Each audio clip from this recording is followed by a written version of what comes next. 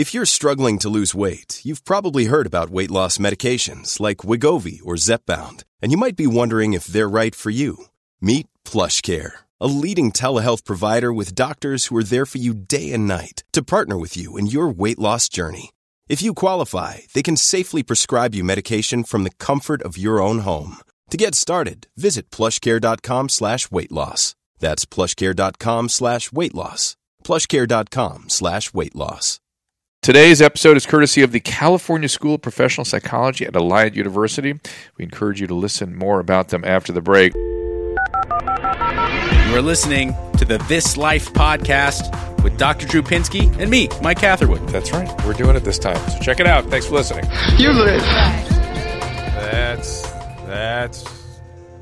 Can you hear me okay? That's it. That's us. Yes. Mike, welcome. It's I've decided that I welcome everybody on our Facebook Live. We appreciate it. And this is a bonus at This Life podcast, the hashtag You Live with Bert Kreischer, who apparently was separated from Mike Catherwood at birth. Because the two of these guys talking, they're the same person. We have a lot of similarities. We just ran into Eric Roberts in the hallway, and now we're talking about great movies and how great it is to have an older brother. Yep. And now we got to the word poontang. Well, hold on. Eric Roberts was on one of our podcasts, and we just put it. Hashtag You Live on Monday morning, and this pod will come up with Eric Roberts and everything. It's amazing my ability to transition to poontang. Like Search we could be hashtag talking You about Live. anything. And You guys are moving too fast for me. Search hashtag You Live, right? And the Eric Roberts thing will come up on Monday? Yes. Okay. What about poontang? it's the greatest. Don't hashtag that, though. No. For those of us not in the southwestern United States, care to translate for them? You think that's from Vietnam, the Vietnam War. I think that's pretty universal. Is it? Okay. I mean, there's millennials that are just dumb, period. They don't know what anything is. All right, fair enough. I can't believe we might have different poontang quotes. How's that? I got the best one. All right. I got the best one. Do All you right. want me to close with mine? You open with yours? No, hold on. Let's first of all go to BertBert.com to follow Bert. Also the Bertcast or at Burst Kreischer for all the pods, Twitter, Facebook, et cetera, et cetera. Tour dates all over the country. Latest stuff on his website. Wait, what's your website? BertBert.com. Bert. And I warn you, be careful. Be careful not to search for Squirt Kreischer, who is a German adult film star, and it's much different. By the way, if you look at Bert Squirts, that's a website. Of you? You got it. Squirting stuff? Yes, Like Brian Super Redman Soakers, put that up. or is that? No, it's just me. Just Google it. I wouldn't do it now, but later when All you're right. by yourself in your hotel room. Not when you're around people. No, not when you're around people. Okay. Red Band. Good, Yeah. good for him. Yeah. Oh, yeah. He did it on Squarespace in a matter of seconds. Back to Poontang. Here we go. Okay, this is Facebook, so just, you I'm know. not following you Oh, guys. I well, then disagree. we listen. may get pulled from Don't my listen. line, but it was in my line is from Smokey and the Bandit. Are you familiar? Of course. Oh, Why would you ask that question? No, are it's you like from- Drew asking me the questions like, did you watch so-and-so last night? I'm like, Drew, what's the point of even continuously asking me these stupid questions? I did not watch America's Got Talent. Or Drew asked me these questions like there's even the slightest chance. Did you watch the MTV Movie Awards last night? I go, what? No, I wasn't in the market for that. I didn't want my eyeballs to be raped by Why is that such a crazy identity question? politics. What was Lourdes wearing? Why is it such a oh my God, Bert, I think you just tweeted out that we're here for taking calls, right? Yeah, why? Should I not have said that? I'm just saying we got like 30 calls right now. My bad. Should we take these? Oh, no, let's slow down. I know what they're all going to be about. I'm either fat or a drunk, so Well, the drinking thing, slow it down. The alcohol thing has been coming up on my Twitter feed like crazy. Yeah. So you I'm want doing Sober October. Yeah, you heard about this? Did I hear about it? Okay. Listen, I just asked simple questions just to double check. I'm just testing to make all see all. Okay. All right. no. Just saying. Okay, if there's a new Victoria's Secret model, You know okay, don't ask me, Mike, have you seen her? Go, what do you think about the new, just say, what do you think about Sober October, Mike? Because it's very clear, I'm very familiar with it. Yeah. In fact, I damn near fell off of a treadmill listening to the Joe Rogan Experience when Bert said, and I quote, I'm in really good shape. And everyone in the room went, ah! Joe stopped. Like someone said something offensive. Everyone stopped talking. You just said you're in really good shape? Tell them all to watch on Facebook, please, too. Get them to do that, okay? Facebook /Dr. Drew. Will you do that? Yeah. So you people seem to command. You Why is command, that they so follow. important? Just because I won't get to all Can I these just calls. give you my phone and you do it? Yes. We won't Okay. get to all these calls. I'm saying Here, that- this is on Facebook, so you can just put whatever you want in there. So a year ago, Tom Segura, plus a year ago, Tom Segura started fat shaming me. Okay. Tom Segura was more overweight than I was, but he thought it was funny to make fun of how fat I was. Now, we were both overweight. I was 265. I think he was 285. And He's a bigger guy too, He's a- though, right? Like just a bigger person. I think they sized him in the 70s as husky. Okay. And so he's got like a cop body, just Yeah. like so. it's like Ronnie the limo driver. Yeah, and so he started fat shaming me. It kind of took off. It went what I could only qualify as viral in my experience of viral, and then Ari. It went way more than viral. There was legitimate publications that were picking up on it. Yeah, and it got to a place where, like I said to my buddy, I had drinks with my buddy this morning at 10 a.m. to watch a football game. You had drinks? He's also Not my October. producer Not on October, my yeah. TV show. Yeah. So, and he was like, "Let's have drinks." We both grew up in Florida. That's how we live. And so he said, he goes, "Man, what's up with this sober thing? It's got a sting every now and then, and they do sting. Like, because what we do is with the fat shaming, we gave everyone a paradigm within which to make jokes about each other, Right. and they do, and that's all the comment threads on Instagram is just." At the time, it was fat shaming jokes. My wife's friend, her mom passed away, and I commented and I said, "I'm sorry for your loss. She was in hospice. We were watching her daughter that night." I said, "We'll see you later." And then the next person saw that I commented, one of our fans, and was like, "So sorry for your loss. Did Bert sit on your mom?" Oh. Now, funny, but at the time you're like, easy. And then they start flooding in, right? Right. Hey, keep the body cold. Bert will probably going to want to eat it, and it just, and so there. By the way, game respects game. A good joke, I will always respect. Right. So then it became very big. Tom and I did a weight loss contest through Ari. We both lost. I lost 40 pounds. Tom lost 60 pounds. Wow. And we both got out of obesity in the BMI scale. Right. So me, Tom, Joe, and Ari were all like, we should do And, another. and I'm sorry to interrupt, but both of you look really good. A lot of times people do the drastic weight cut, and you're like, well, you should have just stayed where you were because you look unhealthy. Yeah. You and Tom both look really good. We kept it off. We kept it off for a year. It's been almost a year. We started in November, and we've all been talking like it was really fun. We had a good time doing it. It's fun that Tom and I and Ari would all text with each other, and it was just fun. It was fun friend thing to do. So we said we should do another bet. So we talk to Rogan. He's like, let's do a bet. It starts with me saying I could run a marathon. Yes. And then Joe. No, I could run a marathon easily. No, hold were on. your exact words. Well, hold on. This is the chat thread between me, Ari, Joe, and Tom was, I sent Runner's World did an article on me. I sent it to them. Joe writes back, fake news. so Ari says, Do you run? yeah, Allegedly. okay, Allegedly. allegedly, I run. For the record, at this point, I definitely run. How much? No less than 5 miles a day. # on my treadmill. It's a very big difference in this story. So I say, I could easily run a marathon. I'll challenge any to the marathon. And then Joe says, why don't you just stop drinking for 90 days? And I write back, easy peasy. Which I should not have written, I don't think. Because 90 days is aggressive. Why not just quit drinking for life? What are you going to do 90 days for? So we all we're all joking. If you're not in recovery, 90 days is aggressive. I mean, if you're not in recovery, Yeah. 90 days is recovery. Yeah. That's the recovery. Yeah, Who yeah. does? No regular person. Like, people that aren't alcoholics don't drink for 90 days. Like, my wife would not drink for 90 days. yeah, no, And that's a totally valid point. Yeah. So we start texting, and they go, hey, let's podcast. We sit down for the podcast, and it turned into, I think, a friendly, fun competition intervention for me. And so we cut back the 90 days to 30 days. Joe then said at one point, do you think you're in shape? Now, on a treadmill, I'm definitely in shape. I can run 7-minute miles, and I run 5 miles a day. No questions asked on a treadmill. That's a tremendous discrepancy, though, Bert. Like, on a treadmill, I'm in good shape. Joe's like, that's not real running. It's not real running, but it's respectable running. It's not real running. I know. I started running on the road. Yeah. And I can't. I can. differences. It's It's a lot different, it's yeah. globally different.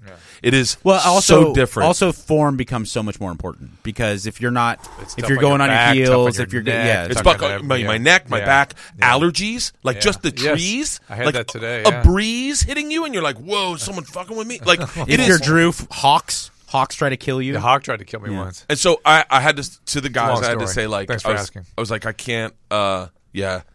I ran 5 miles yesterday. I ran 10-minute miles, and that's a lot slower than I normally run it on a treadmill. Because on treadmill, you just punch it up. Right. So we all kind of have been texting, and what we don't know the full bet in its scope, but we know that October 1st, me, Ari, and Tom for sure. I'm not going to speak for Joe. I don't know what Joe's in. By the way, Joe can do whatever. Joe's a little bit of a savage. He can do whatever the fuck he wants. If he puts his mind to something, he does it. But for me, Ari, and Tom, definitely the bet is we will not drink or do drugs in October. Yeah, Joe's a different beast. It's So like, if you say, Joe, no drinking and booze, he goes, done. yeah. The other part of the bet like, is run a couple miles a day. He's like, oh, are you kidding me? I did that before breakfast. done. Yeah. I told him I could beat him in a 100-yard All right, dash. And he you was guys- like, All right, we have a crap load of calls. You want to get to them? yeah. Do you? So, and they all want me to be responsible for you. By the way, not your Twitter world. Okay, for the record, I didn't drink for 2 days and I didn't die. So none of these questions about like Bert, the guy from True Blood died. You're gonna die. Hey, You, listen, you can die from alcohol withdrawal. It happens. I but went into not the way you serious seizures when I quit drinking. I was drinking all day, every day for years. There's a That's big not difference me. between Bert Kreischer I know. and I'm going to die if I stop drinking, which is legitimate. It's a legitimate thing, but stop lobbing that one over here into this area No, because it's Mike not. needed a medically managed withdrawal a couple times. Yeah, they had to give me Librium or I was going to die. Yeah, the alcohol withdrawal can be fatal easily. It's the only drug of withdrawal. When people argue, "What's the worst drug?"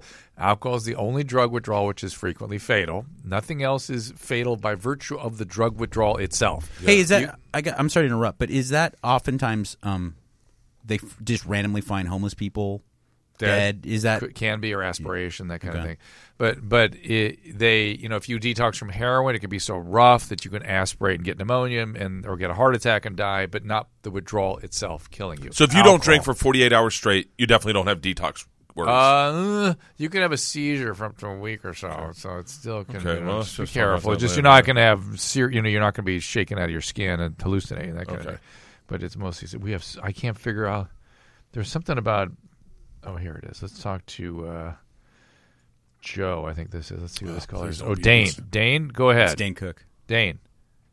Hey, Sioux Five. what's up, Bert? What's up, guys? Hey, Go Hey, ahead. last time I heard for the bet, it sounded like you were just talking about the other guys didn't agree to not smoke weed or anything, but it sounds like, did that change? it did change. Ari, because Tom, Ari, and I both said it sounds like we're just asking Bert not to drink. Right. And they have Right. They definitely smoke weed a lot. Tom uses it to go to sleep.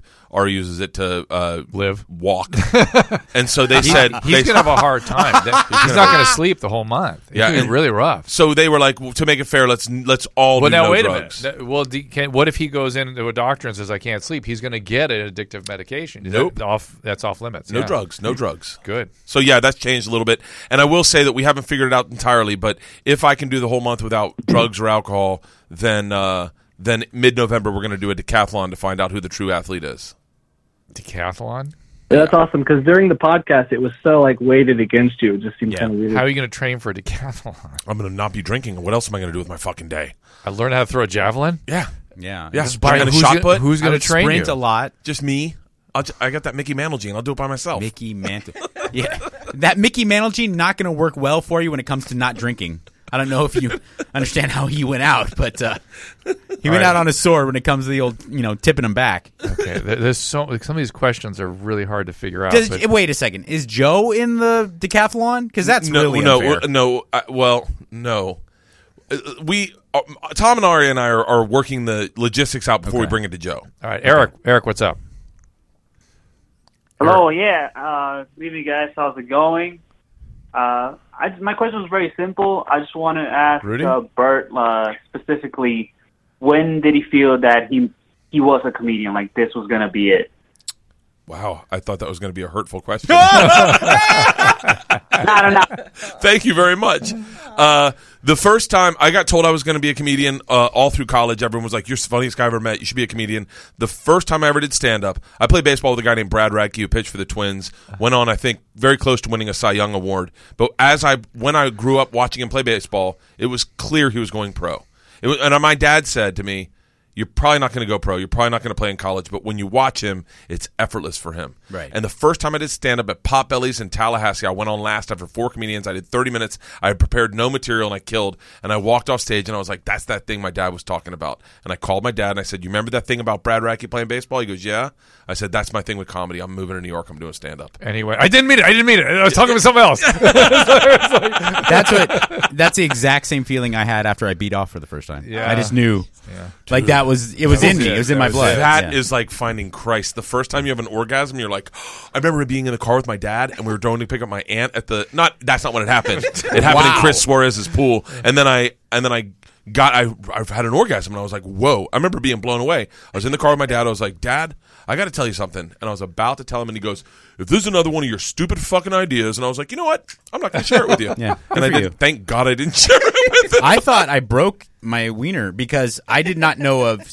This is back before the internet, so I did not know of semen. I did not know that it did that. Oh, I was doing it well before semen came out. What do you mean? I was masturbating a lot before there was any parade at the What end. age does that happen, Drew? Because I was 11 and I had it's jizz. hard to 10. most 11, 12-year-olds when it gets going 13. But it's hard to do it before the body's ready for it, let's say. But Bert, good job. That Well Bert's done. a Thank you. champion. I'm a champ. I wish I'd. Yeah. Wow. Have you met Mike's friend Rudy? Of course I Okay, have. I wanna make sure. I saw pictures of Rudy on Instagram? On Instagram the He other was- day. he He's did a a good powerful job. man on Instagram. Yeah. I thought that was him calling right there. That's why I thought it was going to be a very, very personal question. That's what we all thought. Here's another comedian question. This is for Jeremy, or Jeremy's asking Bert. Go ahead, Jeremy. Hey, how's it going, guys? What's up, Machine? What's up, Jeremy? I'm fairly new to comedy. I've been writing a lot of stuff, done some little open mics here and there. What would be your advice to a new comedian when writing material? Keep a book with you at all times and get on stage as much as possible. You do it a lot, right? If you say something funny to a group of people and everyone giggles, write it down. Write it down and try to find a way into your act. I do that constantly. Last night, my friend was shipping drugs to her husband in London, and she's Asian, and she wanted to know what name to put down to ship the name, and I just go, call yourself Fakey Make Bereave. And I just thought it was funny, and I can't figure out, but it'll find its way into a joke. Yeah. So you just, everything you think is funny or that makes people laugh, write it down, and it'll find its way in your act. This is a good question. Andrew. Hi, yes. I'm a constant listener, and Do you know him? I'm a student in I'm a student in genealogy, and I'm hoping you guys could help me out. Go ahead. I was wondering if you could help me identify the Mickey Mantle gene. Yes, I can. Dr. Drew, I'll take this Be one. very Please, fat. Go ahead. It's connected to your long strand DNA. If you have short strand DNA, that means you've It's got the long arm of which gene? Of which chromosome? Y. It's a sex-linked trait. It's on the Y course. chromosome, Right. and it's on the long arm, the Y chromosome. Which is there really a long arm with a Y chromosome? I guess there is. It's that long strand DNA. It's the thing inside you that motivates you from any direction, be it spite, be it health. I don't know. It's always sometimes called nonsense DNA. It's those people that believe they can do anything if someone challenges them something. They go, I can do it. That's what happened when he said, do you think you can run a marathon? I go, easy peasy. You can run a marathon. It's just not going to be easy. It would hurt really I see bad. now why when the Russian mafia guys came on the train and said, "What's going on?" He just went, "I'll do it. Yeah. Hey boys, what's up? I'm the machine." It gets you on a lot of especially when you're drinking, that long strand DNA starts flexing, and you say stuff at dinner parties like, "I can beat any Asian in a foot race," and everyone's like, "Huh?" And you're like, "Look, Google it." By the way, Google it. An Asian person's never won a bronze, silver, or gold medal in any Olympic ever in a foot race ever. Hunter. Yeah, but they destroy in Olympic lifting and gymnastics, Caller, right? Don't Hunter. they dominate? But a foot race? No, they're not a nimble Hello. people like Yes, that. Hey, sir. Hunter. Go right ahead. Hi. I was wondering, Bert, as someone who really likes to drink a lot, Yeah. how do you explain to your friends and family you're not an alcoholic? Like, that's an issue I have. Well, that might be The an question issue. is, are you an alcoholic? No. I mean, and then is he an alcoholic, Hunter? Well, no, you say you like to drink a lot. What does that mean? The fundamental, the easiest thing, the easiest question to ask Do you have alcoholism in your family history? Yeah. You do? Oh, yeah. Oh yeah, big time. All right. Yeah, well, but that doesn't matter. It does matter. No, It- Let's I not, mean, Drew. Why do you ask the question? Mickey Mantle DNA. It matters. I got that Mickey the Mantle Mickey gene. Mantle may counteract it a little bit. There's sort of genes at risk and genes that Yeah. diminish the risk. But that's all you have to ask yourself. And if you are drinking a lot and you have that genetic potential, it will continue. It will progress. Here's There will another be a thing. As the only, I think, alcoholic in the room,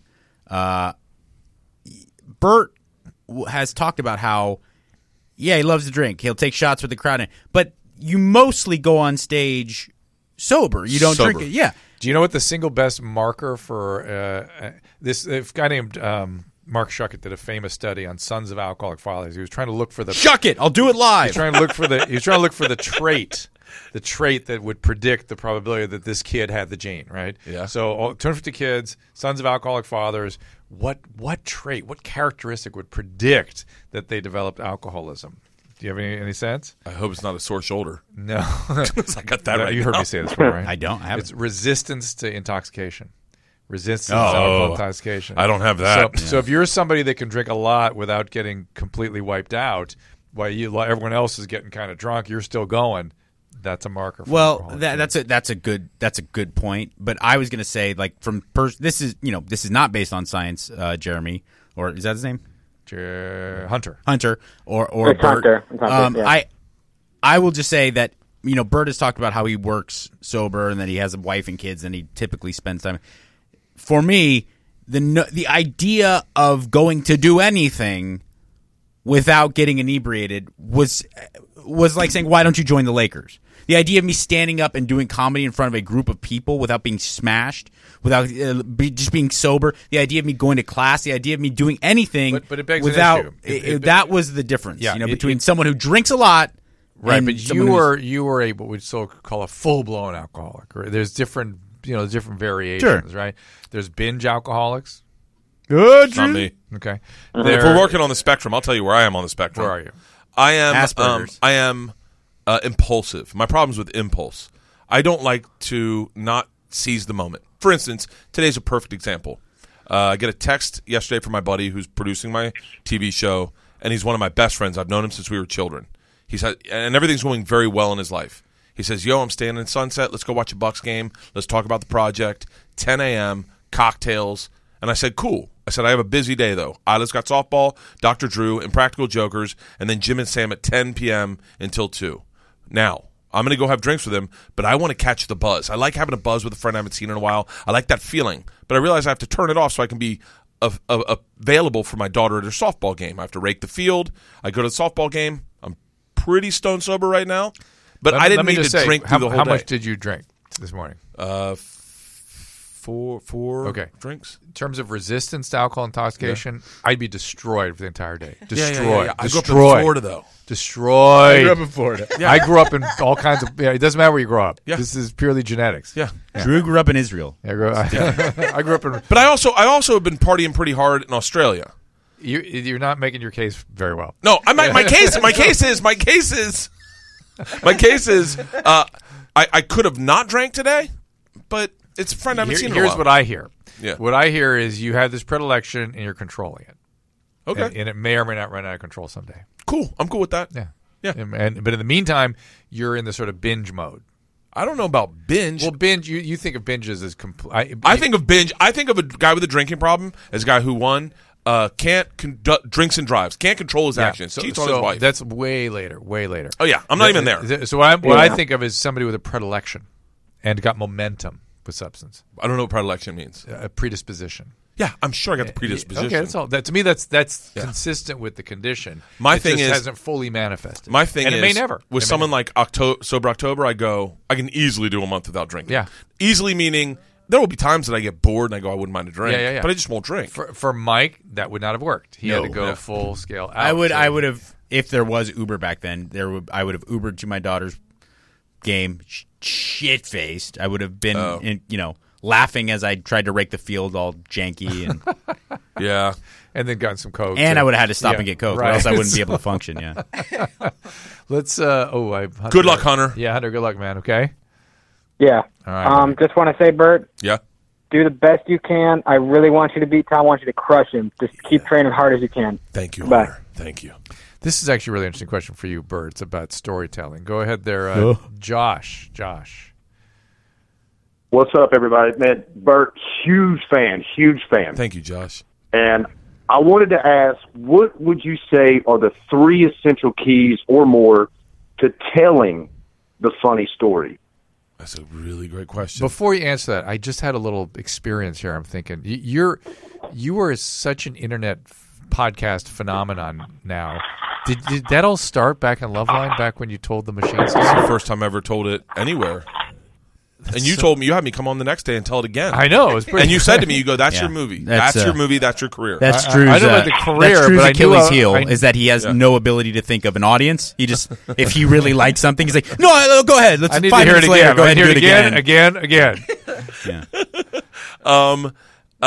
Yeah. And then I remember going, that's a good story. And then when I did Rogan, I was like, oh, remind me to tell you about the time I got involved with the Russian mafia and robbed a train. He was like, excuse me? I'll say, is this Mike? Who are we talking to? It's Josh. Josh. I say, in my opinion, the things that I feel like are the touchstones or the channel markers to a good story are, number one, you need to catch everyone's attention right off the bat.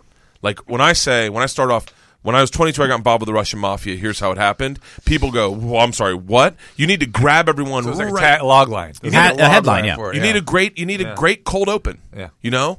And then Can I give you a little bit of what my story is in a sense, real quick? Sure. Josh calling from I'm a Ireland, as you could paraplegic. tell. I'm a paraplegic. I'm also a professional wheelchair bodybuilder.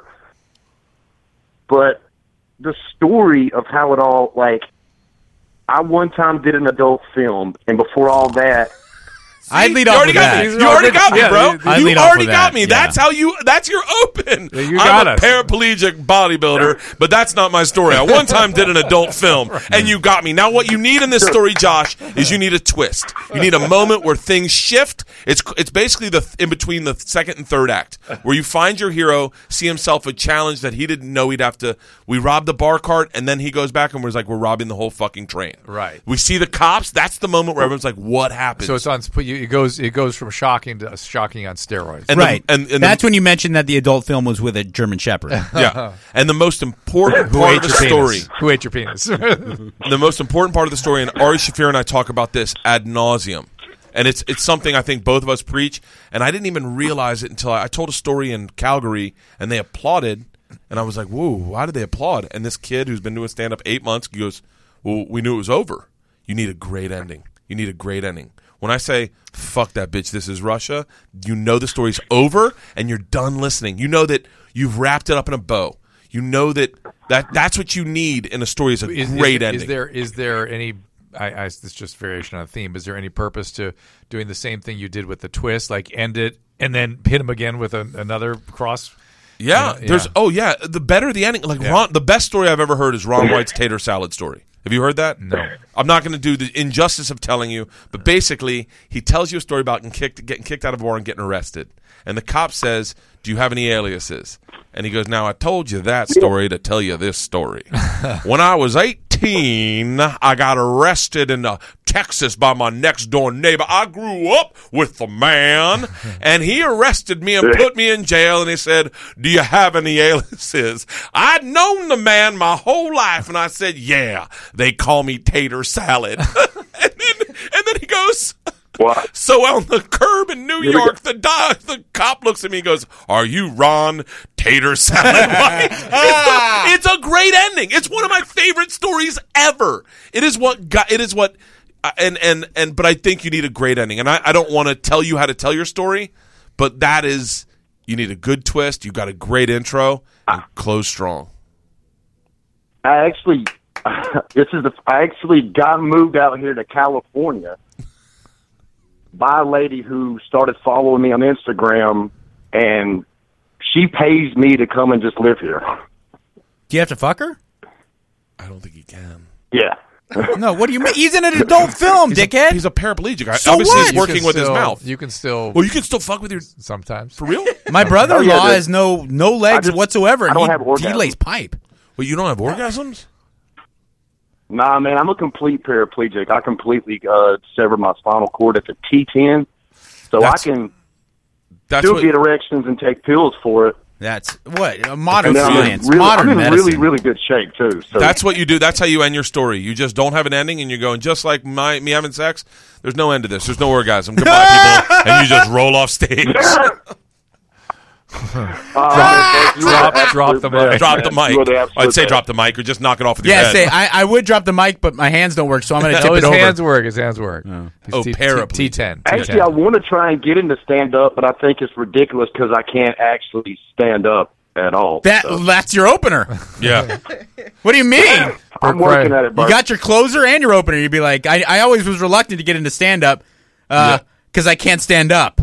Crowd goes wild, then you work in the rest of your stuff. And then as you say that, roll back from the mic over to one side, over the other, like you're walking it off, like you know when a comic just walks and struts it. Roll one to side, and we're back.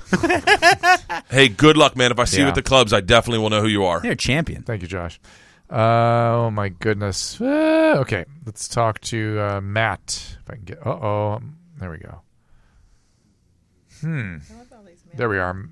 Huh. Drew's always just so smooth with running the phones in every studio. There you are. Matt, what's going on? Hey, what's going on, guys? Hey, Matt. Hey, real quick, I just want to say, Bert, huge fan. You, Tom, Laurie, Joe, all that. I love the podcast. I've listened to the Who's Fat Weigh-Ins and the Challenge podcast. I mean, I can't even tell you how many times I love them. Oh, thanks, man. But I have a question. With Sober October right around the bend, now you say how drinking is a way that you combat anxiety, especially with flying. Yeah. What are you going to do whenever you get anxious now? Because, I mean, that's something I do as well. I get anxiety, and then I drink with it, so I'm kind of curious how you're going to tackle it, and maybe that can help me. I'll let you know when it happens. He's trying to figure that out. Yeah. Listen, man, I'm in the same boat you are. I'm dreading October 1st because I have to fly from DC to LA, and I haven't flown sober in quite a while. And maybe you will get over your fear of flying, or maybe not. No, I've maybe definitely you will. tried it, and what happens is I white knuckle it. I start losing it. I start literally spiraling out. Okay, here's and what at has to one happen. part I start crying, going, I can't believe I have no control over this. Yeah. And so I wear sunglasses and a hoodie. You have to figure out some way, maybe hypnosis or something, to have an experience on the plane without the anxiety. You have to uncouple the Feeding flying off. and the experience. Have you looked at any of the fear of flying literature and stuff? No. Because where in the literature does they say, oh yeah, and these don't explode sometimes? They explode. Yeah, but then how do Planes you get into a car, which is way more dangerous, especially in LA? I've had some run-ins where I get a little nervous in cars, but I don't drink. On a plane, it's my fault. I messed this up. I allowed drinking to be my blanket, my little like security blanket on planes, and I turned flying into a party. And I said, you know what? I'm going to party. And I will say that my anxiety's gotten a lot worse lately, especially when I was in touring Australia. I was having anxiety more often than average. But I don't know, man. I don't know. I really don't know. I'm hoping that I have a flight middle of October to Chicago, and I'm hoping that 18 days not drinking is going to right my boat to the place where I go to the airport and I feel comfortable. And I go, you know what? I feel good. Maybe I'm hoping the alcohol is what's causing the anxiety. I don't know. I wish you luck. But yeah, it's a kind of manifest destiny. You eventually. I mean, I don't speak from experience, but my wife had crippling fear of flying to the point that when she moved to Hollywood to make it as an actress, she would drive and she would take trains to do jobs like in Texas. They'd be filming and she would take a train, and finally, after Xanax and all the stuff they were giving her, she had to just break down and start flying completely sober. She got into a specific meditation technique where she would be focusing on certain breaths and breath patterns as the flight was taking off, and there was times where you would engage in a different form of meditation. So it is. she has a whole It's protocol. just tricking your central nervous system, really. Aaron, what do you want to say? Hey, how y'all doing? Hey there. This question's for both of y'all, actually. I've never heard the answer to this, but what's the correlation between comedians and MMA fighters coming together and doing podcasts together? I think it's just casual. I think that Joe happened to be in because Joe was sort of a comedian. He was a comedian. He's a comedian. Yeah, he was a comedian. I think he was crossover. Well, I think he was a world class judo champ, world judo champ. Taekwondo when he was a kid. Joe lived in both the worlds or all the worlds, and, and he brought it kind of together. And I think there is a correlation. And I apologize to any MMA fighters that I insult, but I think there's a correlation between strippers, porn stars, MMA fighters, comedians, all these nighttime jobs, all these people that live for that one moment they get on stage, rock stars. I think we all share this commonality. I would not put musicians, at least rock musicians, in that same category for one reason. It's easier. Trust me. As someone who's done stand-up and someone who's been I was in a band for a long time, playing to no people sucks. Playing to people who say you suck is terrible. But you just get into the music, turn on the amps, and just pretend like it's not happening. It's very easy to hide behind like the sonic power of it. Yeah. It's unbelievably hard. I mean, I don't have to tell you to have three people in a place when you're doing stand up and two of them tell you that you suck. That takes a different level of like balls and courage and resiliency. And I'm sure the same with fighting. Anyone could be, just a John Jones type figure. Do you know what it takes to build a career in boxing or MMA after you've got a couple losses? To come back and get to the gym and then continue to build your career after that? It takes a different level of like introspection, and I think that's the commonality too. Is that also, as someone who trains, like the funniest people I know are in gyms. Dude, I think that's why so many of them have exploded on the stand-up scene. Eddie Bravo, Tate Fletcher, Brendan Schaub are all guys who are succeeding in stand-up or doing stand-up. And there's a weird gallows humor. And I think also that the real simple answer is Joe Rogan is a fantastic stand-up, one of the best in the country, if not the world. Right. And he's also the best commentator in MMA in the world. Yep. And he started a podcast, and he just shared his two interests. That's right.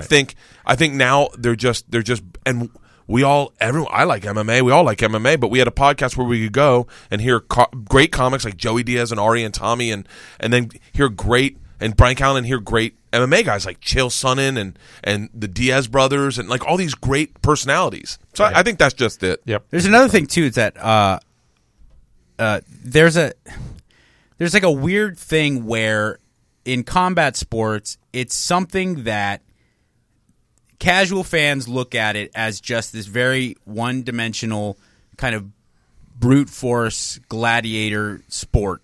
And the same people look at comedy, people who don't understand it or appreciate the craft of comedy and stand-up, like really appreciate it.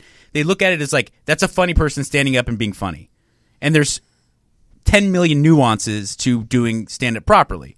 Yeah. And the same thing goes with combat sports. I can't tell you how many people I've watched a Mayweather fight with, and they're just like, why doesn't the guy just go hit him? And I'm like, are you, and there's like, if you understand the nuances, it's something that at first glance looks very kind of broad and bland, and then upon closer investigation is actually incredibly nuanced and detailed. Yeah. Take a quick call here. This is somebody to talk to you about fear of flying, Bert. This is Nick. Nick. Hey, you know what? The conversation has blossomed here. Oh, fuck, there's so much feedback. How the fuck can you say that Rogan is not the best commentator in MMA? We did say he was. We said he was. We said he was.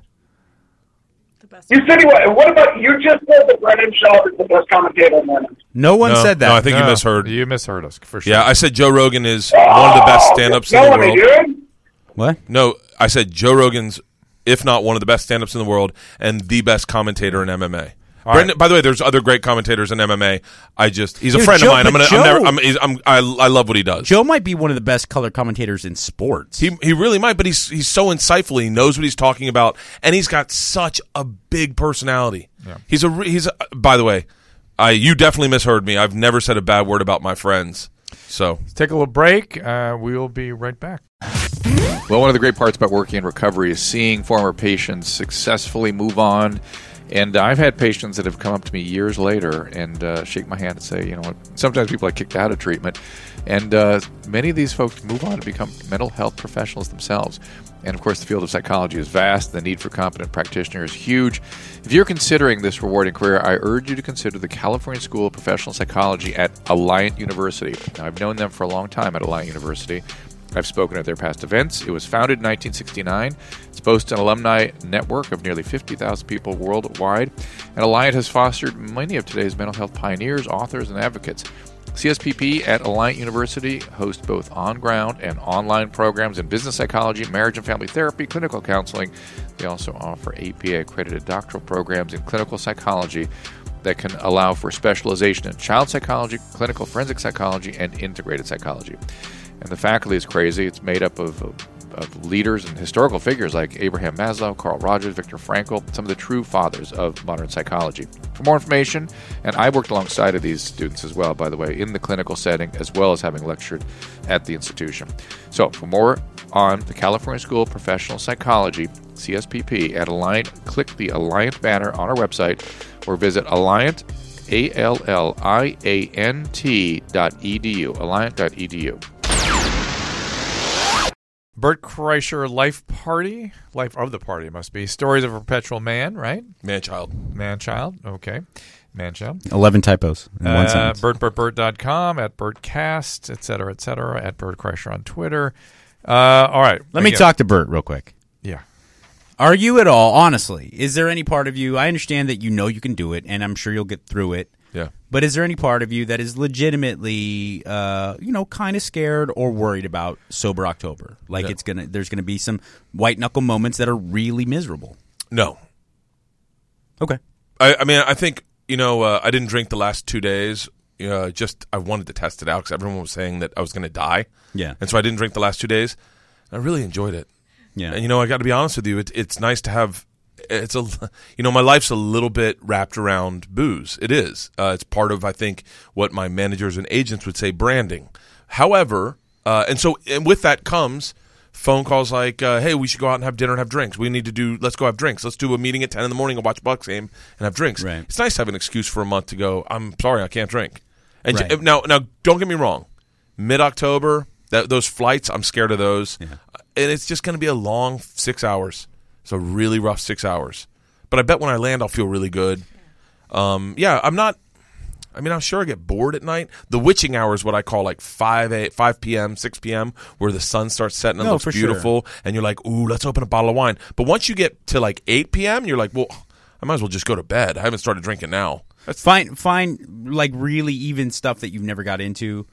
Just take it from me. Idle hands are the devil's work. When you're trying to engage in any type of sobriety or abstinence of any type, idle hands. People are always asking me. They're like, man, in your line of work, pardon me, you're always going to clubs, you're always going to bars, you're always going to concerts, backstage. Does it ever get tempting? I was like, no, not at all. Yeah. You want to know when the worst time is? Is my daughter just went to sleep. It's 8:30 on Saturday night, and I'm watching Netflix. I was like, fuck, man. A six-pack would be really nice right now. Or when you're sitting by yourself, the family's asleep, and all of a sudden on your phone comes up Ghetto Boys. Damn, it feels good to be a gangster. True. And you're like, ooh, cocktail, walk around with the lights off with headsets on and a Speedo and a cowboy hat. Sure. Talking shit to my sleeping wife. You move the cars.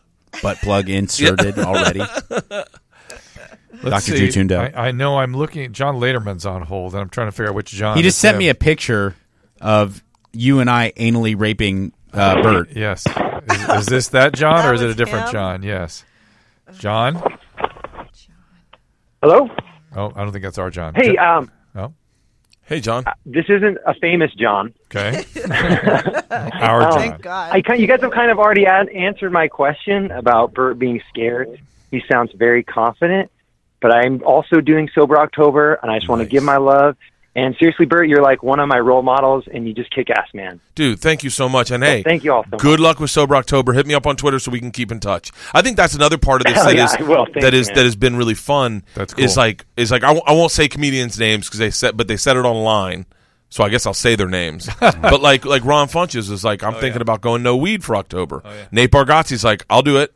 Like a lot of comics are like, yo, we could do this, and a lot of fans have been like, I'll do it. They may learn it's not that easy. I think it's going to be harder than I imagined. But Yeah. I'm also the guy that said I could run a marathon easy peasy. Yeah. So weed's harder than almost any other drug. I don't have a problem with weed. Well, no, let me tell you why. If you love it, because I don't love even if you don't, because look, I was on a beeline to suicide with my levels of drug use. And I ain't got one bad thing to say about marijuana. I think it's a relatively innocuous substance that has a lot of benefit.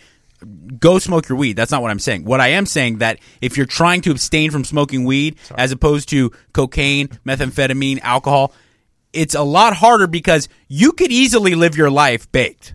You could wake up, take a bong load, and still go to work, still go to school, be perfectly fine.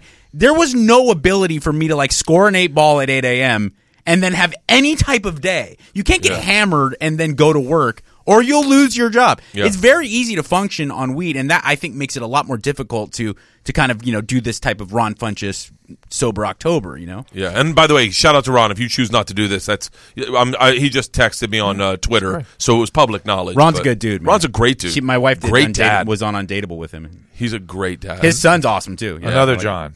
Is this our John? This is This not. our John. Hey guys, you live. John. It's John Lederman. Yes. Oh yeah.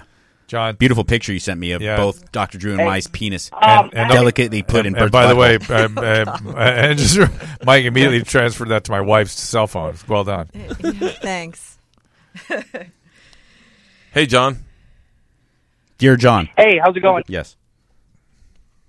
I had a question. Sounded like there was more to that. John. Help it. He needs better Wi-Fi. John, the John, you're phone gonna is have to just messed do it via up, man. text. Text us or tweet us again when you're ready to go. Wait, there was a question about this is an interesting one. It was about something about you, Bert, talking about. Oh, here it is.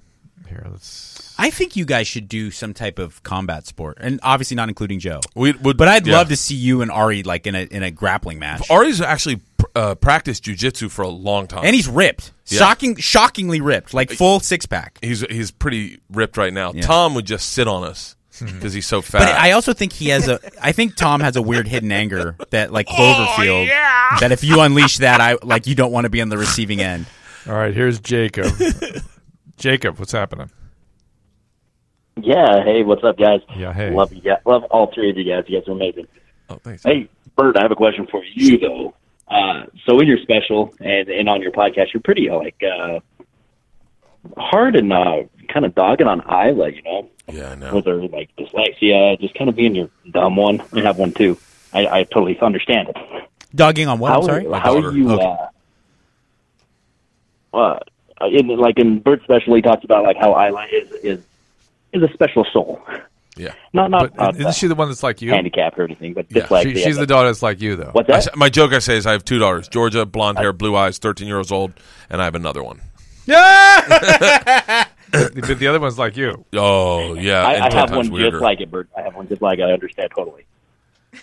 But my question is how are you, as Isla gets older and she watches the special, how do you explain to her that they're jokes and they're, or is that how you do it? Actually? Good question. It's a really good question. Well, I'll tell you what happened is so when you work on a special, when you're a stand-up, you just go on the road and you talk shit about your wife, you talk shit about your parents, your kids, whatever. No one's ever going to see it. You're on the road. You're in Indianapolis. You're in Omaha. You're in New York.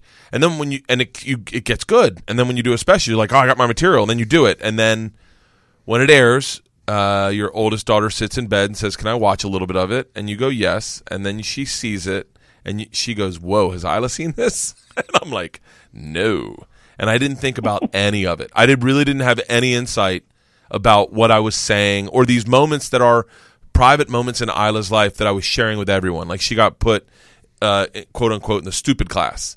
And it's a really touching story, but I felt my obligation as a parent to share it with other parents that were dealing with being a parent and how you didn't sign up for this, and that was what the story was about. But I'm sharing parts of Isla's life, and so then when I went to go do this next special, I said no more Isla jokes. Now the first 35 minutes is all Isla, and by the way, it's all true.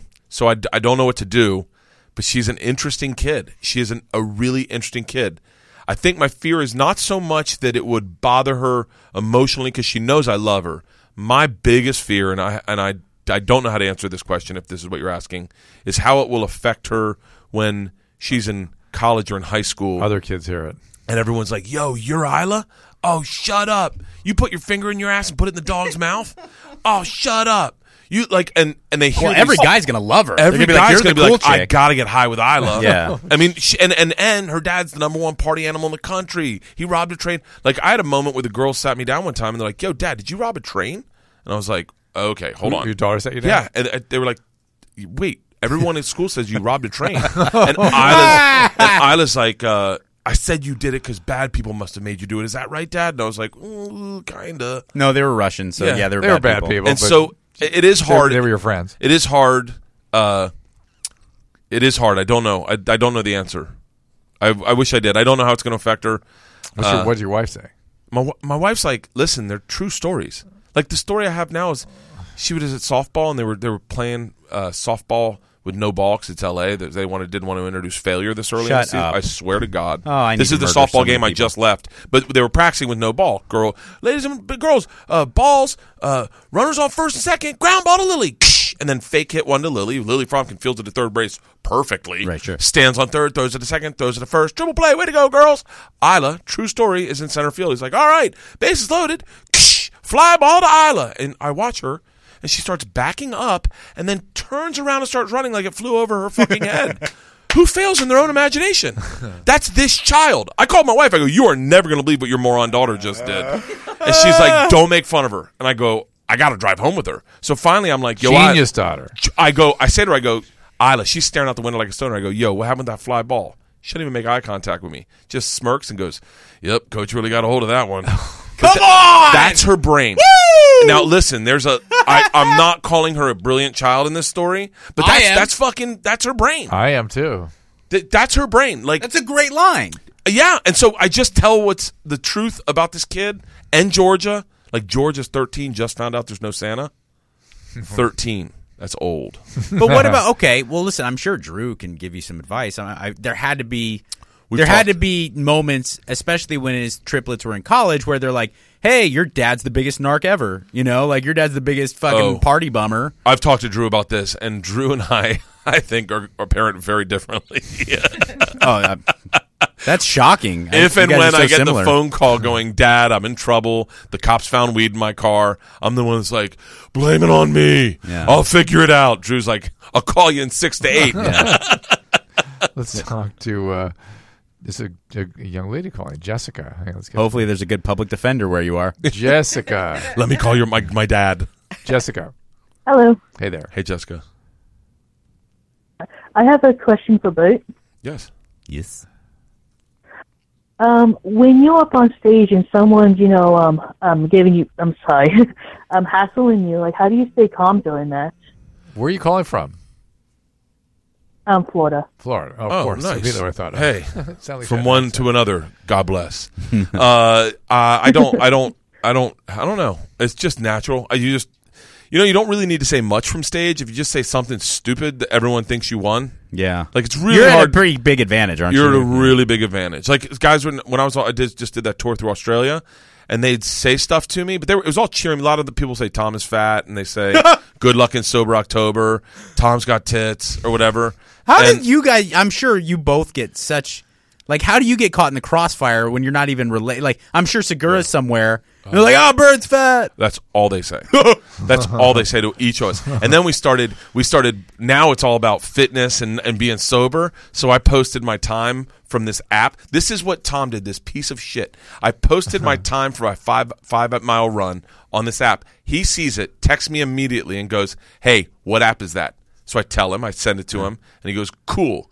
10 minutes later, he posts. He ran a mile as fast as he could. Got the app, ran a mile as fast as he could on this app, and then posted it in like 10 minutes and 23 seconds. And he was like, "Yeah, you run at a grandma's pace. This is my pace." He literally ran it, got the app, and sprinted down the street and back, probably downhill. And then I wrote back on Instagram, "Yo, is that the furthest McDonald's from you guys?"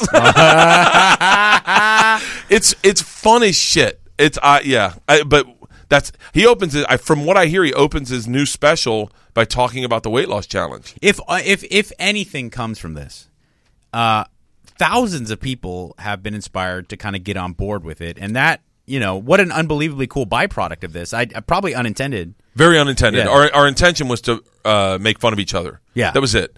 And I think that's cool a thing good is, motive, by the way. The cool thing is, and we've run into this a lot, and I think there's a reason we're doing the next challenge, is that, I had at least every single show, 5 people would say to me, dude, I lost 20 pounds. Groups would be like, me and my 3 buddies got in, collectively lost 136 pounds. It's interesting to me because it is the power. Media changes behavior almost more than anything else. Yeah. I think media and the law, those are the two things that change behavior. Yeah. And it really is interesting to me because the government, sort of policies and campaigns do not change a damn thing. In fact, it can usually exacerbate a problem. but you have a relatable source doing something that you either see as something you don't want to do or something you do want to do. Yeah. It does, particularly that don't want to do. What do you think, Bert? Teen I mean, mom. just be honest. Mm-hmm.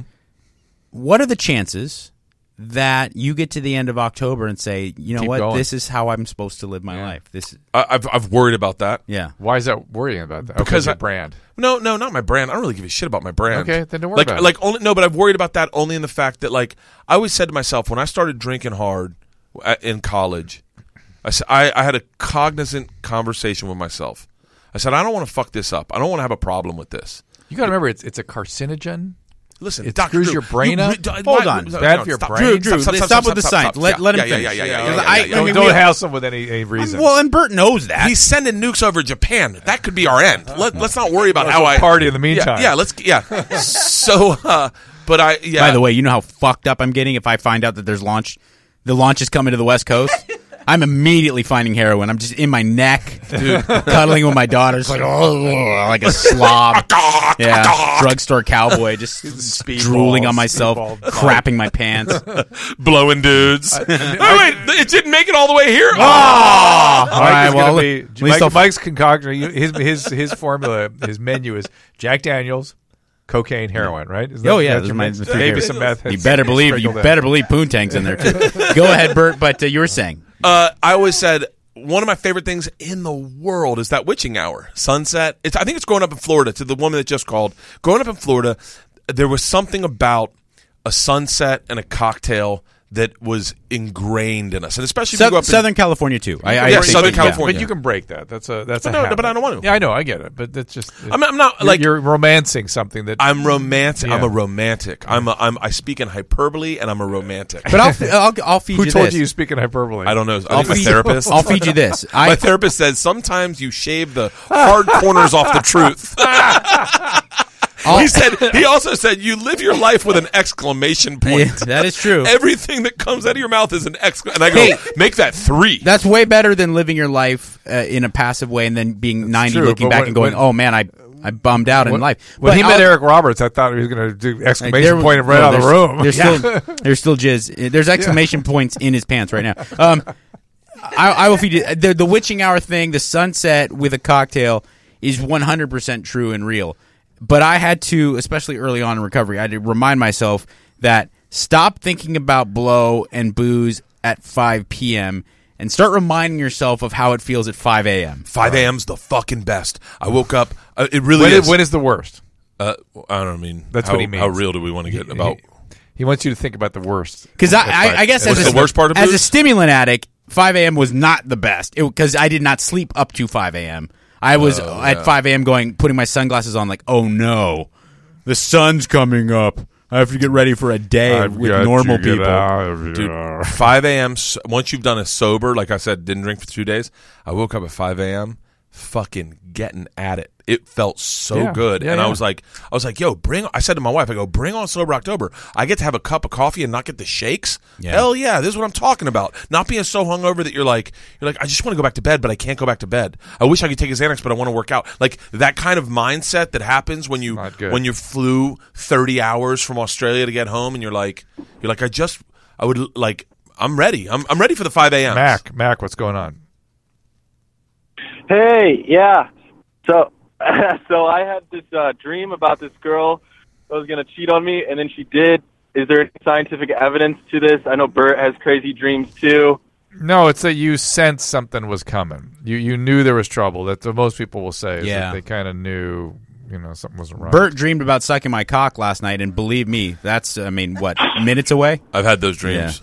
Like gay dreams, but not gay dreams. Have you had weird dreams that come true, is what he's asking. Yeah. I've had really weird dreams that come true. Name one. When I was a kid, I had a dream that my dad walked in a room with boxing gloves, random boxing gloves. It's not my dad. And I went out and I drew a picture I swear to God, I drew a picture of a brown bag with boxing gloves hanging out the side. And my dad came back with boxing gloves. And I went, hey, I just dreamed about that. And my dad he doesn't give a shit. My dad, I called him one time, like very recently. I go, before he went to bed, he goes, son, I'm going to go to the sporting goods store tomorrow and buy some boxing gloves. And I just don't remember the conversation because I'm so involved in myself. I called him the other day and he goes, what are you doing awake? I said, I had a bad dream. He goes, you still dream? I go, yeah, I dream. You don't dream? He goes, no, I don't dream. I'm That's a fucking man. That's not manly. Yeah, he goes, I go to sleep and wake up because I have to work. He's like, what do you dream about? Ponies and shit? I was like, sometimes, yeah.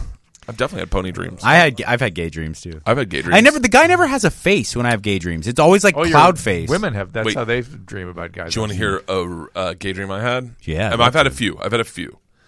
This one was intense. By the way, no bullshit. I'm telling you a dream verbatim. Okay. Have a dream. I'm in an elevator with old Elvis, sunglasses, white outfit. And he pours out some pills in his hands. Sick. He's like, take them, baby. Yeah. So I party. But what I do is I ghost one, put my finger on one, pop one in my mouth. I want to see how it feels, then take the other half. Sure. All of a sudden, Elvis goes flipper on me. He goes, and I catch him. It's a dream. I can hold him. I walk up to the front desk. I go, I got Elvis. What room's in? She goes, 111. That's a power number for me. I take him down to 111. I post him up on the door jamb, pull his key out, click the door, open the door, and 5 dudes are totally naked, just butt fucking, throwing up in Burger King cups, and then drinking it just and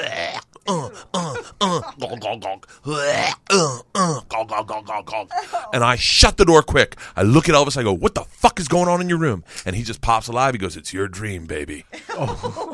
That's the best dream I've ever heard in my life. Can I tell you what really freaks me out? Not the gay part. That it came true on a cruise with the Practical Jokers? No, it's the product placement. The integration. Who puts Burger King having your way? Like they would be. I've done integrations. So they what would be is that? livid. What is that? I have no idea. I was racking my brain. Like where'd that come from? Did you wake up right after the dream? Like, huh? Or did you wake up the next day and remember it? I woke up. No, I woke up immediately. Startled. Yeah, checked my dick. I was like, it's not hard. We're cool. And I told my wife about it. My wife's like, that's crazy. You'd have a gay dream. I go, nah, I get that. It sounds like you have fun dreams. I have, because I didn't dream for years because of drugs and alcohol. And then I got sober and I started to have intense dreams, but they're never cool. They're always shitty. They're always like, I fell off the wagon. My ex-wife is suing me. They're always really real and like believable and terrible. My dreams are next level. I had a dream What's one with time. The vomiting in the cups? I have no shit. You ready for this one? I'm standing on a stage, arms at my hips, feet perpendicular, right? Like a dancer would. And I'm like, what the fuck am I doing on the stage? I look over to the right, and I see 5 dudes standing next to me, same position, but they're all in Klan outfits. And I'm like, whoa. On the side of the stage, I see a mirror, and I'm not in a Klan outfit, but I'm all white, and I have a pointy hat on. I'm like, close enough. My first thought, maybe it's a ghost. My first thought in the dream was, Travel Channel's going to be really pissed when they see this. I swear to God. That's my first dream. So I go, I got to get out of here. So I start to move. All of a sudden, the curtains start drawing back, and I hear a voice on the loudspeaker go, ladies and gentlemen, put your hand together for the Click Clack Clan. And we start tap dancing amazingly. And I've always wanted to tap dance. Now, I'm dressed in the Klan, but I am tap dancing like Gregory Hines. I'm like, fuck it. I'm in the whole thing. And I start just fucking jamming out. And then I woke up. I was like, what the fuck? Click Clack Clan. Well, the Click Clack Clan. The only thing that's not believable there is that Gregory Hines would be involved, Yeah. I was dancing. Probably a little more Bing Crosby or whoever. I'm just considering the Klan outfit. I don't think Gregory Hines would jive too well with that. I used to call Doug Benson and leave messages on his answering machine about my dreams. And I would just verbatim just leave them on his answering machine, and he'd just put them on his podcast. And he never listened to him. He just would put them on. He's like, sure. Yeah. We have tons of calls still. What do you want me to do? What do you, dude? You're lucky you didn't do some like Dog the Bounty Hunter N-word laced message, and then Doug just not knowing played it on the pod and it ended your career. I don't say the N-word. I stopped singing it too. Like along to songs. Yeah. No. While I clean the house, like in the shower. What do you mean? No. I mean, there's some. I was talking about that on the radio. There's something to that where you get to the adult age where you're like, okay, not only am I going to stop saying it, I think I'm going to stop rapping along to like NWA. Yeah. I'm upset. That's going in my ass. Yeah. I clean the house. I think all your click-clack stuff's got to go in there too. All Shibbity your boop dream- bop, you'd just do a vacuum in the dream house. sequence. Oh my God! Woody Allen would make films out of this. I think if you gave him a few of them. So you could take more calls, but Bert probably has stuff to do. No, I have. He has a big day. No, it's 7:00. I need to be at the Greek. All right, that's close to here. It's One really more close to here, call. right? Yes, it is. Yeah, One yeah, more I'm call. fine. Not really close. Is it really close? No. Well, it's only 5 o'clock. It's way closer than where any of us live. No, it's really close to here. Well, Yeah. no, it's not really, but it's 20 minutes. All right, we'll spend another 10 minutes doing calls. Here we go. Yeah. Let's try to get. To I'm this. fine. You're thinking of the Hollywood Bowl, I think. The Hollywood Bowl is really close. Yeah, Yeah, the You Greeks. got- you the gotta Greeks go up in Vermont or Los west- Feliz. Yeah, you got to go up western to the end and turn right. Yeah. There. Look, I'll look it on my phone. Let's keep taking. Okay, Amanda, what's going on? Hey, what's going on? What's happening? My question is for all of. Go right ahead. What is your stance on Buffalo Bills not standing during the national anthem? The pre-Trump tirade or the post-Trump tirade demonstration? Because I think they have different motivations. I think they do. The actual, I'll lead off. The actual content of the protest, I don't personally agree with it, but I also, for the most part, care less. It's football players protesting. I mean, on a global scale, and the reality of it is, my daughter healthy? Is my wife happy with me? I you don't don't care. care. Yeah. But above and beyond that, even if I don't agree with protest, I've had the luxury of traveling to places that really fucking suck. And one of the things that I've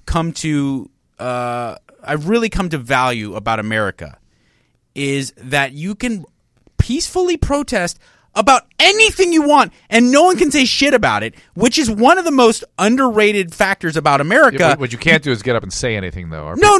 But the idea that if which is scary. I don't like the flag, the president, the national anthem, as an American, we are totally entitled to the our right to government just protects protest that. privilege, yes. And when people exercise that very, very cool luxury that we have as Americans, I'm always behind it. Yeah. Somewhat because of that, you know. Yeah, I support. Look, anytime, and this isn't my line; it's Bill Burr's, but he said it, and I did agree with it. Anytime that a millionaire stands up and says, "I'm going to speak for the underprivileged," I should listen. You know, like I think I'm paraphrasing what Bill said, but he was saying, Colin Kaepernick makes a ton of money, and he's taking a minute to speak for people that don't make a ton of money.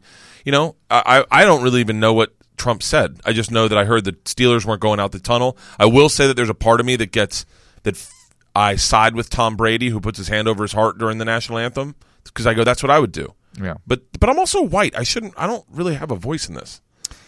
Yeah, my only thing is that it seems like such a distraction. It just seems like I'm not sure that it's accomplishing all this. I don't know where we're going, everybody. Where we going? What this has done, the NFL by the way, I agree with everything you guys said. But go ahead. The last couple of days, what this NFL hullabaloo with, especially with LeBron and what's his name from the Steph Curry, and them directly addressing the president and the protests and Colin Kaepernick and the whole thing, NFL owners, is that it's made it very clear culture war is way more important in this country right now than nuclear war, than real things. Than nuclear war. There is president is talking shit about nukes with another country who's talking shit to us about nuking us, and while he's way talking more shit people, to NFL players, though. Way more people are concerned about Trump and NFL players. Way more people. That's what I'm talking. When I say Yeah. where are we going here, buddy? That's what I'm saying. What's what really are we doing here, everybody? What's really disconcerting is that I agreed with Kim Jong Un. Which one? When he said, he goes, "This guy's a fucking lunatic." I was like, "Yeah, dotard." Yeah. Dotard. I was like, I can't believe Kim Jong Un and I have. By the way, The I go party with him. Like if he sent a request, he's like, "Hey, come party." I'd be like, "Yeah." I'd rather fight him. No, I'd go party with him. Listen, right now, the greatest thing, the angels would have descended from heaven if Rodman and Kreischer go to North Korea. I'd go party with him, and I guarantee you I could just change his mind. Shit would get way better if it was Burt instead of Dennis Rodman. I totally think so. Like, I just go over and be like, You're a like, happier guy than Dennis Rodman. I'd be like, you want to tickle me? I have a pretty good laugh. And he'd be like, Oh, I tickle you! Hey, you want to push a button? You want to push the button? This is upsetting muscle. You'd be like, We blow up a small country. No one noticed. I'm the machine. All right. Bert Kreischer, American Diplomat. New TV show coming on TBS. Yeah, I'd rather party with Putin than Kim Jong-un. Oh, that'd be fucking sick. I will fly myself there. Yeah. All right, here's shirtless Josh. on a horse. Josh. Yeah, you spent a lot of time for shirtless, too. Yeah. Josh, what's going on? Wish you'd spend some Caller time who goes by shirtless, Drew. Josh. Caller who goes by Josh. I'm going to drop it, Josh. I apologize. Okay, from Facebook. Here we go. I'm sending it to you. Okay. From Gabe Book. Just say it out loud. Say it on the mic. Oh, okay. Go All ahead. right. Hold on. I got From it Sit back. on my Facebook. Dr. Drew, please read to Bert. I just want to thank you for making great work. I have leg pains that keep me up at night, and your comedy podcasts make me laugh and laughter. It's the best pain medication. Well, that and That's true. Oops. I can't even say it. Oxycontin. Thanks for the laughs, Sober October. Thank you, man. But I bet appreciate you, it. That's I Todd bet you Presley. limit that person's use of pain medication. You know what I mean? Yeah. I think laughter does for sure. A good podcast will get me not drinking on a plane. Like there's a plan for you right there, dude. Ari Shafir was on Fighter and the Kid on my flight to Australia, It's and a I good listened to the episode. whole. It's a great episode, and I listened to the whole thing. What if the three of us go on that pod? What? The three of us should go on that podcast. Fighter and the Kid? Yeah. What you Yeah, want? All three of us have been separately. I know. That's what I'm saying. We should all go on together. But why wouldn't... I mean, that seems like overkill. It seems like fun. I want don't know. Bert to come back at the end of October. Yeah. I want to take pictures today and then have Ooh, it. take pictures of me shirtless today and get those. Because what I'm excited for is the intervention face. You know the face on that TV show Intervention? Yeah. At the end when you're like, wow, she looks good. That was the best part of that show. Ooh, she looks so good. And then you're like, oh, she's got cirrhosis. She's going to die in a month. Right. That's this level of Yeah. level of script below Everything, you. Scroll. that there is such. It's like television whiplash because you look at them and it's like 60 days later they look amazing. They look totally different, and then the credits roll. And it's like 40 days after this filming, she died blowing 7 dudes in an alley for her last hit of heroin. My first drink will be Halloween night at midnight in New Orleans with Ari. And then we're doing the Impractical Jokers cruise. That's my first drink. Ooh. So I think we'll throw a party. That's all you'll need. That sounds good. Yeah, but here's the problem I have, and I'm certain that this deals with whatever issues I deal with. I've had a lot of introspection after we talked about this. I started going, what is the thing with me that's wrong with me? Very candidly, and I to a fault, I think I say too much about myself, and I shouldn't. I should be more brand friendly. I'm a little obsessive compulsive. I have anxiety. Little? A lot. Yes, Obsessive compulsive. Thank you. A lot of anxiety. So when I start not drinking, it's very hard to get me to drink again. Oh, that's interesting. That first drink, That's interesting. because it's obsessive. It's OCD stuff. It's OCD. It's marking down the days. I get that. Yeah, So once you start collecting something, you got to keep collecting, right? Yeah. That's the thing. Well, you'll have other interesting stuff too you haven't thought about, which is your affects turn back on, your feelings turn back on when you get sober. Can I tell you the first thing every time I stop drinking for big stretches like this? The thing that is so glaring is I haven't made any decisions in my life sober. Like every decision I've made was around cocktails. Becoming a comedian, falling in love, having kids. Everything. Like I didn't make any meaning sober. What do you make of that when you're sober? Every time I'm Makes sober, you fearless. Every time I'm But sober, what do you make of that when you're sober? Like just isn't that interesting? Or do you go, I'm having funny feelings about that? I wasn't a big drinker until I went to Russia. In all honesty, like I didn't like drinking. I didn't enjoy it. I didn't like the sick feeling the next day. I have a. It's like when I shaved my face. When I lost the bet to Tom and I had to shave my beard, I saw my face. I went, I haven't seen this guy in a while. I was like, oh, you're the little Bert. boy Yeah. who wanted to get into stand-up. Right. And I think there's that. You're seeing yourself a little more clearly. Once I stopped drinking, I go, oh, I remember you. You wanted a dog. Yeah. Like it's the same feelings that go through my brain. It's kind of like a reunion. When you don't drink, it's like a reunion with yourself. Can I tell you something? That's exactly. People always ask me because I never watch myself on camera. I don't even like looking at pictures of myself. And people think it's some weird defense mechanism or some weird body dysmorphia thing, which I'm sure it plays into it. Yeah. No, because I do have bad body image stuff, but more of it is that the times that I have, that's when I look, and all this carefully crafted facade of like I'm a confident, cool person it goes right out the door because I can look in my own eyes and I'm like, oh no, that's that scared little boy again. It takes a lot of effort in that. You can have really cool cars and cool clothes and say cool things, and it's very easy to kind of buy into that created idea. Then you look at yourself on camera behaving, and I'm like, oh my God, no, that's that scared little boy deep inside. You might identify with this feeling, Drew. You won't know this feeling. First time I ever did cocaine was in New Orleans. I was probably 21, maybe a little older. Ecstasy was really big at the time. We were looking for ecstasy. We couldn't find ecstasy. We got coke. My buddy, who's been through rehab a bunch of times, who I grew up with, was like, yo, I should tell you right now, this can become a problem.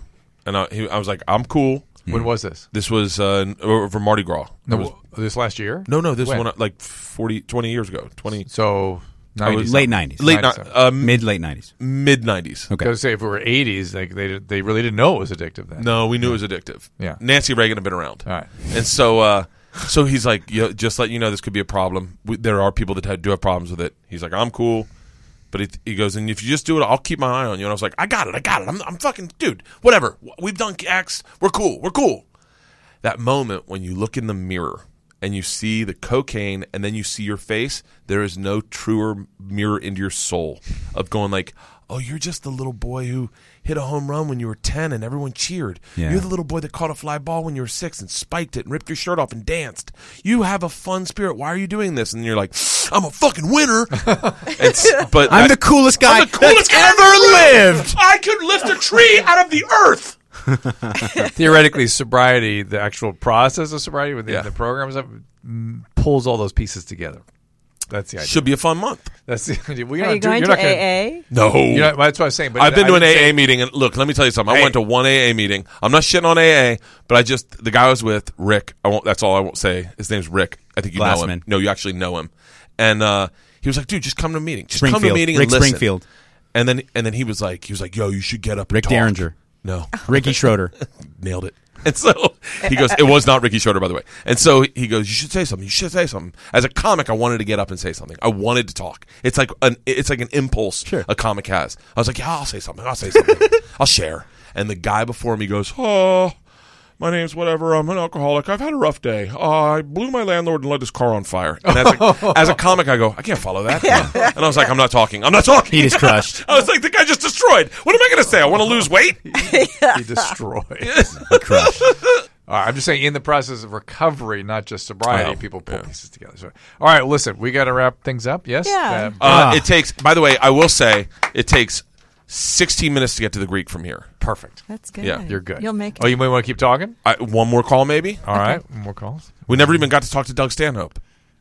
Is he on the phone? He was going to call. Oh. That would have been awesome. Should we call him right now? If you want to. Doug and I have a love fest now. I don't know if you can call him. I can call him on... No, he has to call in. Okay, does he have a number? No, he has to call in here. He wanted to call in. Do you want the number? Yeah. In today's, we were talking about how people get obsessed about really the insignificant. In today's world, I'm so happy that there's Doug Stanhopes out there.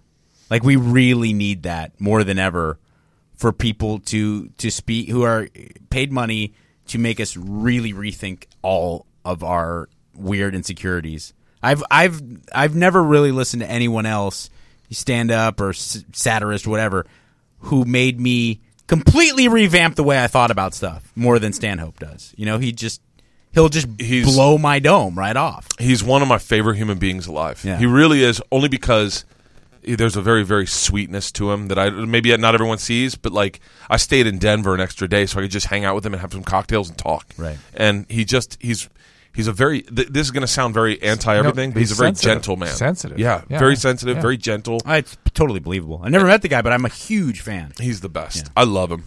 Is he going to call? I just texted him. He wanted to... It's so funny. I got into a text chat thread on accident. Like I texted Doug. I said something like, "Hey, nothing. A friend of mine's looking for coke in LA, and I didn't know how to help him. And so I was like, "Hey, do you know anyone that does coke in LA?" And Doug's like, "Nah." He was like, "No, I can get it in Bisbee, maybe." but I texted Doug, and Chaley, their tour manager, and they didn't respond. And then I got on a text message of them partying, and they're like, "Listen, we're in the back of a strip club. Come get us." And they're all in Florida right now, and they're just texting me in the group. Is he calling from a 402 number? I don't know. Check it out. Whatever you texted. Give me 907. Okay, 907. I'm looking at different numbers. 310. Okay. He's calling it from 310? Probably. Maybe 402. I don't know. It's a lot of numbers. Yeah. Maybe 402? I don't know. He's in Florida. Or around Florida. Is he looking up 402 for us? Just answer and go, are you Doug? That's what I'm tempted to do. I agree with that completely. 510? Sound familiar? All right. Stop saying numbers. Here, I'll call him right now and see if he's calling in. Okay. In the meantime, we'll take a call while we're doing that? Yeah, take a call. All right. This is Steve. Steve, go ahead. Hey, how are you? Good. Good. I just had a quick question about podcast etiquette between comedians. You heard and that? I always wondered if they have an etiquette that whatever they say on the podcast doesn't come on the stage, if they create it together. That's a really interesting question. I'll say that if it comes out of someone's mouth, meaning like if someone's talking to me, like Brad Williams the other day said, I said something about him being a little person and how interesting that is or whatever, and he goes, yeah, and just very casually, he's like, dude, I get hit by cars a lot. And I was like, what? And he goes, yeah, in parking lots. I've been hit by like 4 cars. And I started laughing so hard, I said, you have to talk about that on stage. Yeah. Now, whatever joke I say to him in that's all his. He's the one that brought it up. And I think for the most part in my podcast, it's all stories. Like people tell stories, and I will definitely say to people mid-story, you have to talk about that on stage. And Joe is the same way with me. I said one time, I used to think Helen Keller and Anne Frank were the same person, and Joe's like, you got to talk about that on stage. But that's like, I think that's loving comics. There are comics out there that once you say something funny and it's their podcast, they say stuff like, that's mine. That's mine. Yeah, you said it here. You just stay away from those people. Didn't it set off any alarms that the diary wasn't in Braille? I got confused because of Ann Sullivan. Oh, Ann Sullivan was the trigger that I mashed them up because I thought Ann Sullivan was a pretty interesting person. Right. So Anne Frank and Helen Keller meshed into one person, which I found out at the Anne Frank house they're not. Yeah. So. About Dodd-Frank. I'm looking at all these. See, they're calls that are queuing up that aren't getting screened, Bird. I think he might be sleeping. Okay, all right. He's got a show tonight. All right, that's fine. And he's in Florida. Anyway, I wrote the forward for his book. Yeah, I know. I was just with him in Denver, and he was talking about you. He loves you. That's right. We talked about this. Yeah, Can we get him as a guest? Oh, sure. Oh, he'll be out here soon. Yeah. But what I said was, I've got the perfect marketing thing for him. People want to know what happened between you two. You have to read the forward. You have to get the book. You have to read the forward because I really do kind of reconcile everything in the forward. He was going to do Sober October, but he chose to do. I think he's doing On the Throne, where starting in Thanksgiving, he's watching. He's not drinking. He's never going to shit. He's not drinking until Christmas, and he's watching every episode of Game of Thrones.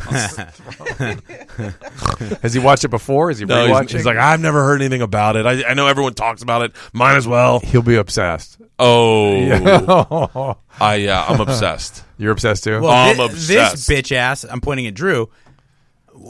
Every Sunday or Monday, I'd come in, I'd be like, dude, Game of Thrones. He's like, it's dragons and silliness. No, I couldn't. And then his son did a musical based on Game of Thrones, and then Susan and him became fucking addicted. We gotta look. This musical was so funny. It's so good. We need to know what they're talking about. Dude. And we sat down and just the whole thing all the way up to the present. I started rewatching it. Yeah. I watched the pilot episode and I was like, oh my! The first one the other day, my wife's like, we should watch it together. And then I'm on the treadmill and I hit it and it starts playing and I start going, oh my god! Oh, that's the Hand of the Throne. That's his crazy kid that throws people out of the holes. Shut the... We forgot that. Oh, it's so... For us, it's only a couple months ago. So you got to start watching at the beginning. So, we did. Yeah. No, Joe, what's up? Joe. I'm getting up. Hey, Joe. What's he doing with the gun in your hand? Joe. Hey, what's up, Bert? What's up, Joe? Oh, not much. Hey, first of all, Tom is fat. Love it. And I want to know when you're coming to Minneapolis, and me and my wife are going to do Sober October with you. Hell yeah. I just rescheduled it because I'm doing my hour special in February in Philadelphia, and so I had to book in some theaters because the club I'm doing is a theater, and so I wanted to get used to theaters, and Minneapolis fell into that one of those places where I could get a theater. So I will reschedule it. Rick and Tammy run that club, and I love them. So probably March-ish. Is that the Rick that you went to? Well, we the love you, meeting with? Bert. Hey, thank you, All brother. right, Joe, good luck with Sober October. Good luck, man. What he meant was a threesome. All right, by take it he and his wife were going to do it with you. All right, now our schedule is kind of getting backed Okay. up, right? We have another thing we got to do. So I've had a blast. It's been always Bert Kreischer, I've got I your want to come number. back on your thing too. Please. Maybe you mean and how about let's do it in the beginning of October? yes, I can tell you what I'm going through. and have Doug come in and be part of it too. Yeah. We'll have him drop in that. And I got your number. I'm going to text you throughout October and let you know what's going on with me. I feel so abandoned. Mike, I'll put you. I was on one of the very first Bertcasts. Oh, yeah, when you no were. one would go on, I was there to help. Well, come to with help, us. Have Like, Mike pick, come with us. I was Yeah, no, tweeting yeah, all we'll do it. about it. Yeah, we'll do no, it. no, it's fine. It's fine. It's We'll do fine. a three-way. No, I'm Yeah, fine. we'll do a three-way. It's fine. No, I'm good. I'm good. Thank you. No, I'm Yes, you fine. I'm do a it. martyr. You have to go. We're promoting. No, this we'll do a podcast, three-way. too. We'll do a three-way. You go to his yeah. house. You get to meet Isla. You get to Isla, Oh yeah. no, I've done it. I've done it back in the day when no one would go on. Back in the day. Yeah. No, I've done it. like this podcast on Facebook. If you want to see more of this Life You Live podcast. Sam and Shocker was more. on back then too. Oh yeah, Silk the Shocker. This is your second time on this show too, so Yeah. Mike has to come back on. Did Sam Shocker show you her butthole? No, Yeah, was she does that a all the time. possibility? Yeah, no. Every time I pretty much Shut broadcast up. with her. She does not. So then you're going to catch me into going, hey, can I see your butthole? Yeah, it's awesome. You guys- Mike said I need to show your butthole. Now that she had a baby, though, it's different. You know how it gets blown out. Yeah. Oh God. I saw them blow that out. It Guys, looks like a let's shark's wrap mouth. this It does. thing It looks up. like a prawn. Let's wrap this thing up. It's a everybody. cauliflower ear. Go Bert, BERT.com is where you go. At BertCast is the Twitter handle. At Bert Kreischer, KREISCHER. Hashtag Sober October. I'll be updating daily on Instagram. So go to my Instagram and Twitter, on Facebook. I'll be putting it on all of them, but they'll be under a minute so that they're on Instagram. This podcast will be available if you want to listen to the podcast. If you Google hashtag You Live, it will be right there. It comes right up. Also, YouTube/Dr. Drew. We'll put this video up feed tomorrow, as well as other shows we've done here at UBM. And also, just go to doctor.com, find all the family podcasts there. Me and Corolla, me and by myself. And we have a new one called The Howard Vortex with Ami Horowitz. Can you tell you about this, Mike? You've said enough. I'm already in. So I'm in. First guest will be Monday on doctor.com. Will be High Pitch Eric. Oh, shut up. What kind of crap did he force you to buy him to get on that show? You have to get me 2 cases of Pepsi, Chinese food, egg rolls, Cocoa Puffs. Cocoa Puffs. We had to get Cocoa Puffs. Like that. It was High Pitch Eric. We have medicated peach. Stanhope's calling. Uh-oh. Doug Stanhope, you were on the podcast with Dr. Drew. Hey, buddy. I'm here too. Hey, on. I'm alive. And Mike Catherwood's here. Thank you. Hey, what's going on? We're talking about Sober October and and how you're doing Game of Thrones until December. When's the book out? When's this book out? Oh, yeah. The book, December 5th. December 5th. December 5th. I'm just telling everybody, if they want to understand your and my relationship, they got to read the book. It's in the foreword. Dr. Drew's the forward is amazing. I love that guy. I can't wait to read the book. We were just talking about you today. We were literally just wrapping up, and we were going to make another date. Yeah, we're making a date. When are you coming out to LA next? I have no plans, but I have no idea. We'll get him to call in. But probably in the next couple of months I'll have to. I'll be out there to promote the book, I'm sure. Nice. Okay. Are you in Florida now? Yeah. I'm in Daytona. What a shithole. All right. I'm going to see the Impractical Jokers tonight. We'll give you a call. All right. See you. Bye. Love you. Bye. Bye. Live, man.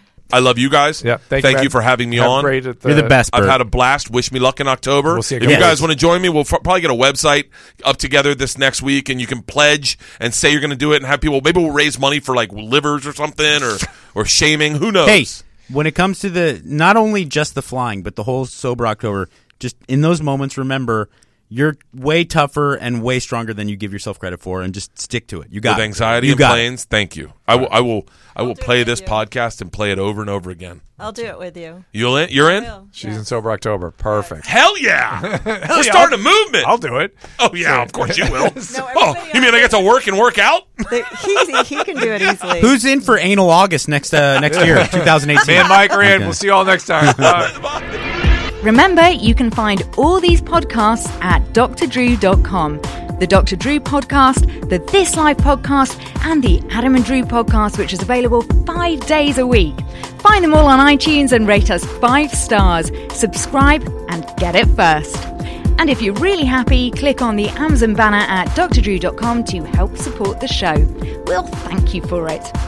If you join the email list via drdrew.com/contact, we'll send you a weekly infusion newsletter with Dr. Drew's news. We're so grateful when you get in touch. We read all your emails and we'll bring you the subject matter you want to hear about.